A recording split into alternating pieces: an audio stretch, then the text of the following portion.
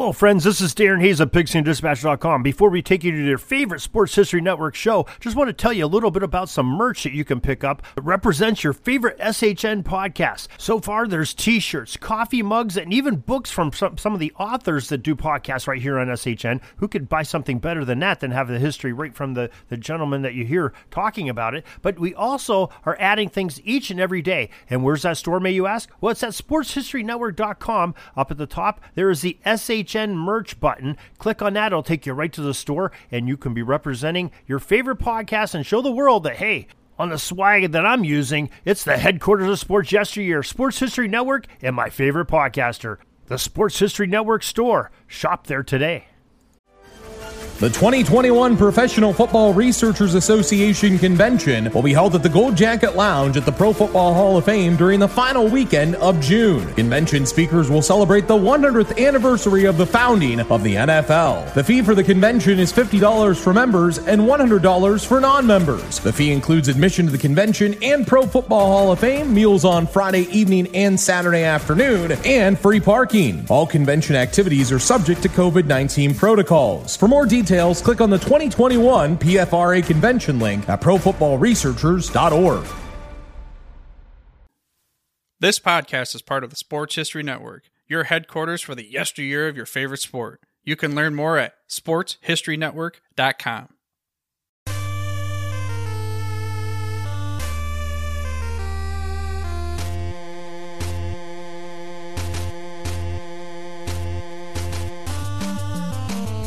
It's time for Lombardi Memories, a show that takes you back in time, into January or February, to the greatest one-day spectacle in all of sports.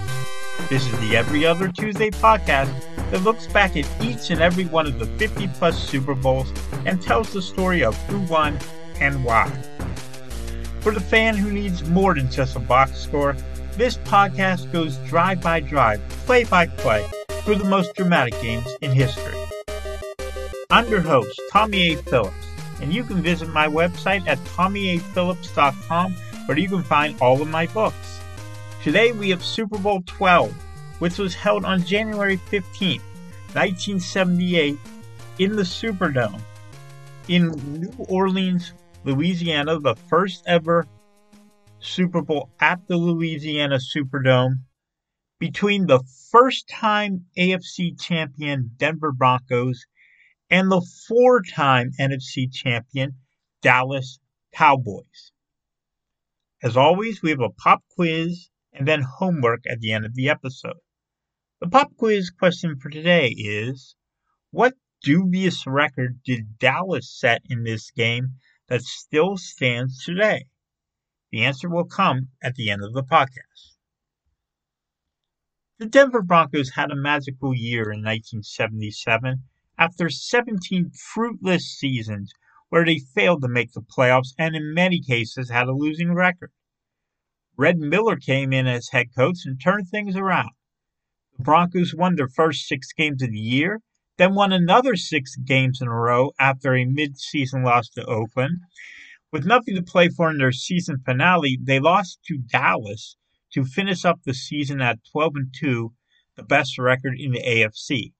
The Broncos beat Pittsburgh 34-21 in the divisional round, and the Oakland Raiders, they beat them to 20-17 in the AFC Championship game, with both games in Denver to advance to their first Super Bowl. The Broncos were led by quarterback Craig Morton, who threw for just under 2,000 yards. He threw for 14 touchdowns and just 8 interceptions. Morton, of course, had led Dallas to Super Bowl V. Now he'd be going up against his former team. The Broncos didn't have one main running back. It was more of a back-by-committee. Otis Armstrong had 489 yards and 4 touchdowns to lead the team, but right behind him were Lonnie Perrin with 456 yards, Rob Lytle with 408, and John Keyworth with 311. Riley Odoms led the receiving corps with 37 catches, while Haven Moses had the most yards with 539 and the most touchdowns with 4. The Dallas Cowboys were, as usual, one of the top forces in the NFC. They started out the season 8-0, with many of those victories quite decisive. After a pair of mid-season losses, the Cowboys closed the season with 4 straight wins, including the aforementioned Week 14 victory over Denver. Dallas finished 12-2 and with the best record in the NFC. They crushed Chicago 37-7 in the divisional round before beating Minnesota 23-6 in the NFC Championship game, both games in Dallas. That gave them their 4th NFC title in 8 years. Quarterback Roger Staubach, as usual, was brilliant. He threw for over 2,600 yards and 18 touchdowns and just 9 interceptions for a passer rating of 87.0. Rookie running back Tony Dorsett, fresh off a national championship with Pitt, rushed for just over 1,000 yards and 12 touchdowns, while catching 29 passes for another 273 yards and a touchdown. The Pearsons, Drew and Preston, led the way in receiving. Drew caught 48 passes for 870 yards and a couple of scores. Preston caught another 46 for 535 yards and 4 scores. The big story going into the Super Bowl, though, had nothing to do with either team's offense. It was all about the defenses. You had Dallas's doomsday defense against Denver's orange crust defense. Both teams had lots of playmakers on the defensive side of the ball, and they figured that the better defense would win the Super Bowl. By the end of this game, though, one of these teams would be so dominant on defense that the voters couldn't even pick a single MVP. The Cowboys tried a trick play on the first play of the game. They went with a reverse that was going to be a flea flicker back to Staubach. However, receiver Butch Johnson dropped the ball, and he was tackled by linebacker Tom Jackson for a loss of 9. The Cowboys ended up punting, but linebacker Tom Henderson hit Broncos receiver Rick Upchurch before he could catch the kick. It was a 15-yard penalty on Dallas. Morton completed a third down pass to Moses for a first down at the Dallas 35, gaining 20 yards. But defensive tackle Randy White sacked Morton for an 11-yard loss, and Denver had the punt.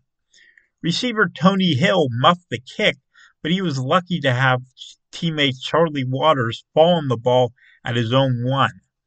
Staubach threw to Dorsett for 15 yards, but the Cowboys were soon forced to punt, and Denver had good field position. Waters put heavy pressure on Morton, and defensive back Randy Hughes came up with an interception. That turned the field position in Dallas's favor. Staubach then hit tight end Billy Joe Dupree for a first down at the 12. Dorsett ran the ball on 3 of the next 4 plays, and he scored standing up on a 4th and inches play, giving Dallas the 7-0 lead. Morton's next pass was intercepted by defensive back Aaron Kyle, and he returned it inside the Denver 35. Newhouse ran for 9 yards, and then Dorsett broke off a long run all the way down inside the 5. Staubach was sacked by defensive tackle Reuben Carter and defensive end Lyle Elzado, forcing a field goal try. Kicker Efren Herrera made a 35-yard field goal, and Dallas went up 10-0 at the end of the first quarter. The Broncos were forced to punt on their next possession. Staubach threw a screen to Preston Pearson, getting the Cowboys into Denver territory. Newhouse then took a pitch for a first down at the 43. Dupree hauled in a pass for 18 yards, and Dorsett took the ball into the red zone. However, Staubach got chased out of bounds for a sack on a play where he tossed it up after he was out of bounds and it was intercepted, but the play was already over. So Dallas had to settle for a 43-yard Herrera field goal to go up 13-0. Morton got picked off again on his next pass, this one to defensive back Benny Barnes. The Broncos forced a Dallas punt, but the kick went off the helmet of receiver John Schultz, and linebacker Bruce Huther recovered for Dallas.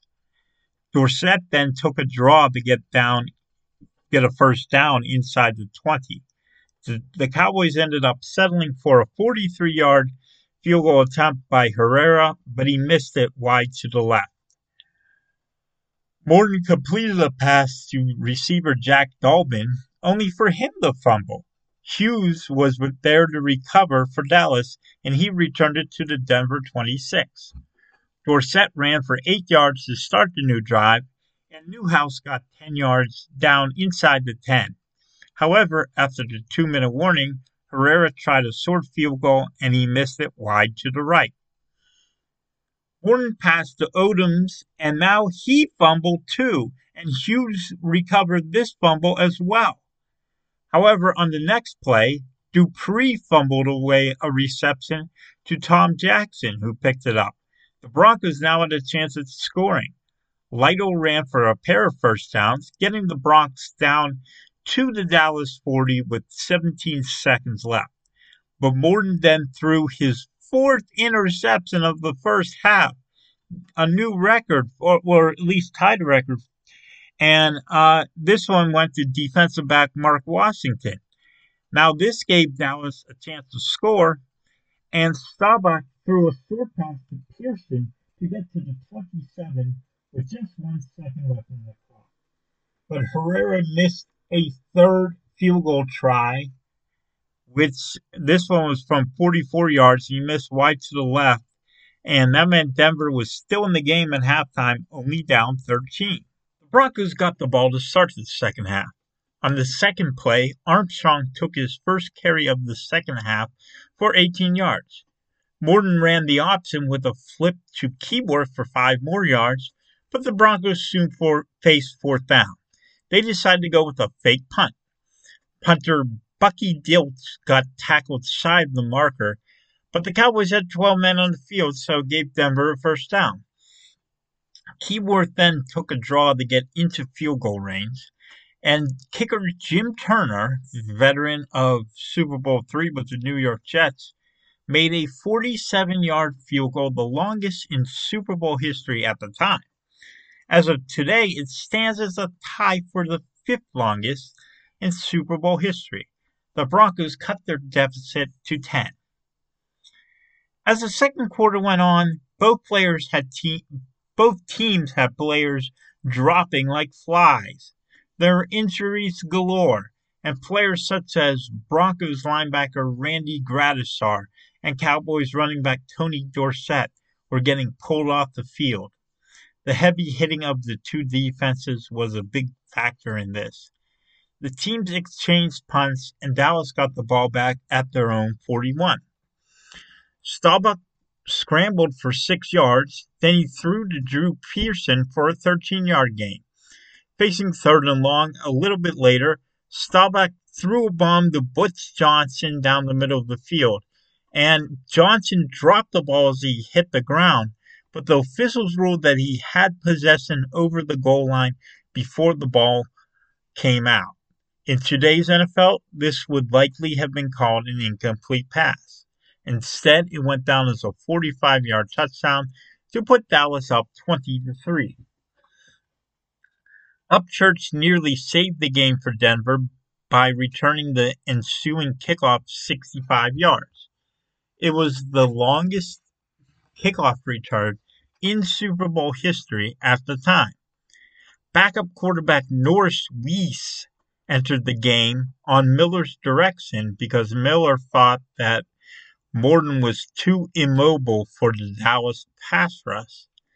Running back Jim Jensen took the ball down to the 1 on a 4th down play, and Lytle managed to pop over from a yard out to cut the Dallas lead to 10 at the end of the 3rd quarter.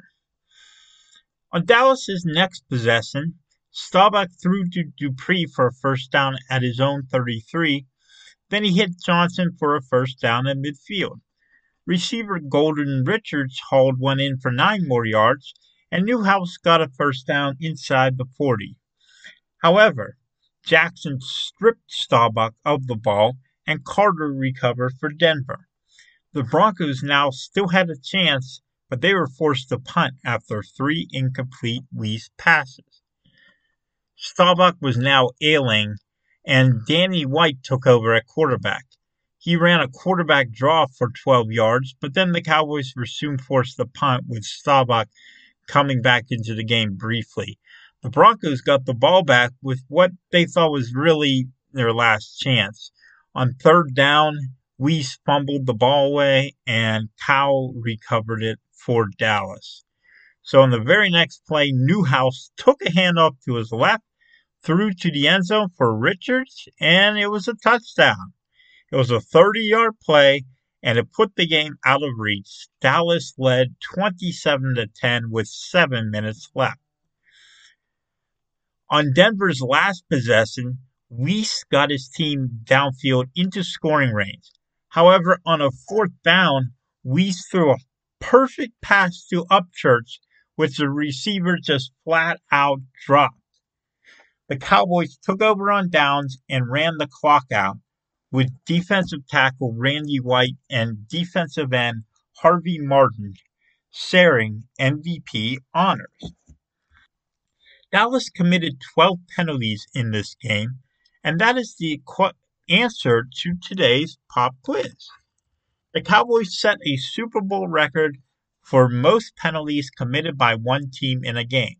It's a record that still stands today, albeit tied by Carolina in Super Bowl 38.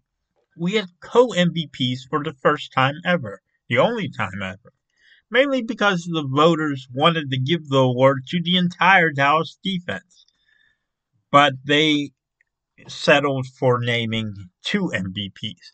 But if I were to pick a different MVP, I picked defensive back Randy Hughes. He had the interception and 2 fumble recoveries, and he helped put pressure on Craig Morton. Yes, he was in the right place at the right time, but he still had to make those plays. He was part of an absolutely smothering Dallas defensive attack. Think about how well the Buccaneers just destroyed the Chiefs' offensive line in Super Bowl 55. That's how much the Dallas defense dominated in this game. For MVP of the losing team, I'd have to go with linebacker Tom Jackson. Not because he became an ESPN guy, but because he made several big plays for either tackles or loss or turnovers. He helped to keep the Broncos still in the game. But how about the least valuable player? That's an easy one. That was Craig Morton. His 4 first half interceptions tied a Super Bowl record. And remember, he was awful in Super Bowl 5, but he was even more awful in this game. Would Denver have had a chance if Weiss had started the whole game? We'll never know. What we do know is that this was one of the worst quarterback performances in Super Bowl history. The biggest play of the game was the bomb from Staubach to Johnson. Denver looked to still be in the game at this point, but when Staubach hit Johnson, the Cowboys essentially put the game away. Johnson may not have actually made that catch, though. He was lucky that the officials of his day counted that as a touchdown catch and not an incomplete pass. The biggest play no one remembers is Upchurch's 65-yard kickoff return. That set up a touchdown for the Broncos, their only one of the day. Yes, the Broncos lost, but that touchdown at least gave them a chance. If Weiss could have only gotten something going against the Dallas attack, maybe they would have come back. Upchurch set a Super Bowl record for the longest kickoff return that has long been forgotten, having been broken in Super Bowl 17 by Miami's Fulton Walker and many other times since. The best player that no one remembers from this game, well, that's obvious. It was Weiss in a losing effort. He played very well in relief of Morton. He played about as good as he could have played against that pass rush, which gave him no time to throw. And Again, if he had started the game instead of Morton, who knows what. Okay, so now we come to the point of the game, or the show, not the game, that I recommend some homework. So here we go. In my hands, I have this book called The Dallas Cowboys by Joe Nick Patofsky, and it's subtitled The Outrageous History of the Biggest, Loudest, Most Hated, Best Loved Football Team in America.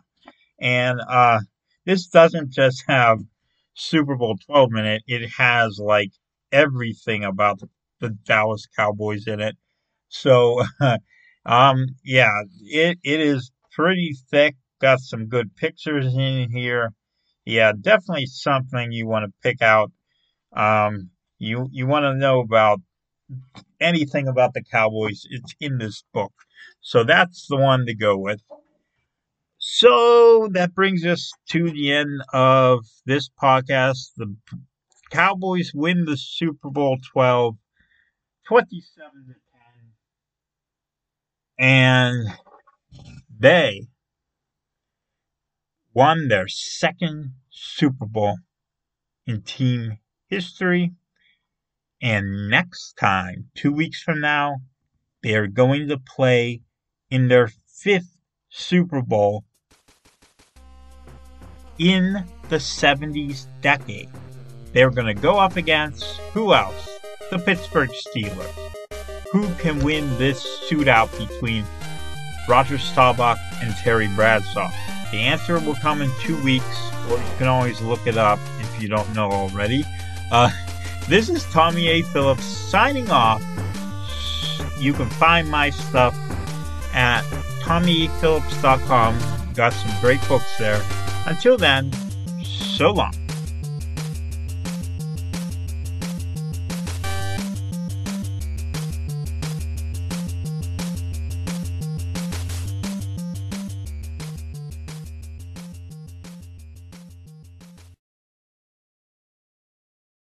Hey there, sports history fan. This is Arnie Chapman, aka the Football History Dude, and I wanted to thank you for stopping by to listen to another episode here on the Sports History Network. Our podcasters are passionate about uncovering and sharing sports stories from yesteryear. And if you didn't know it already, we have over 30 shows across the network covering all sorts of sports history topics. In fact, here's a glimpse into one of our awesome podcasts here on the network. Each week, the official Football Learning Academy podcast will take you deep into the history of pro football through interviews with players, coaches, or administrators in the NFL, as well as interviews with Pro Football Hall of Fame selectors, authors, and historians. You'll learn how the game evolved and important moments that shaped the sport into what it is today. And don't miss the Pro Football History Nugget of the Week. Listen to the official Football Learning Academy podcast on the Sports History Network. How about that? I bet you're super hyped to go listen to that new podcast, right? Well, to learn about this show and all the other podcasts on the network, head over to sportshistorynetwork.com/podcast. Again, that's sportshistorynetwork.com/podcast. Head over there today to find your next favorite sports history podcast.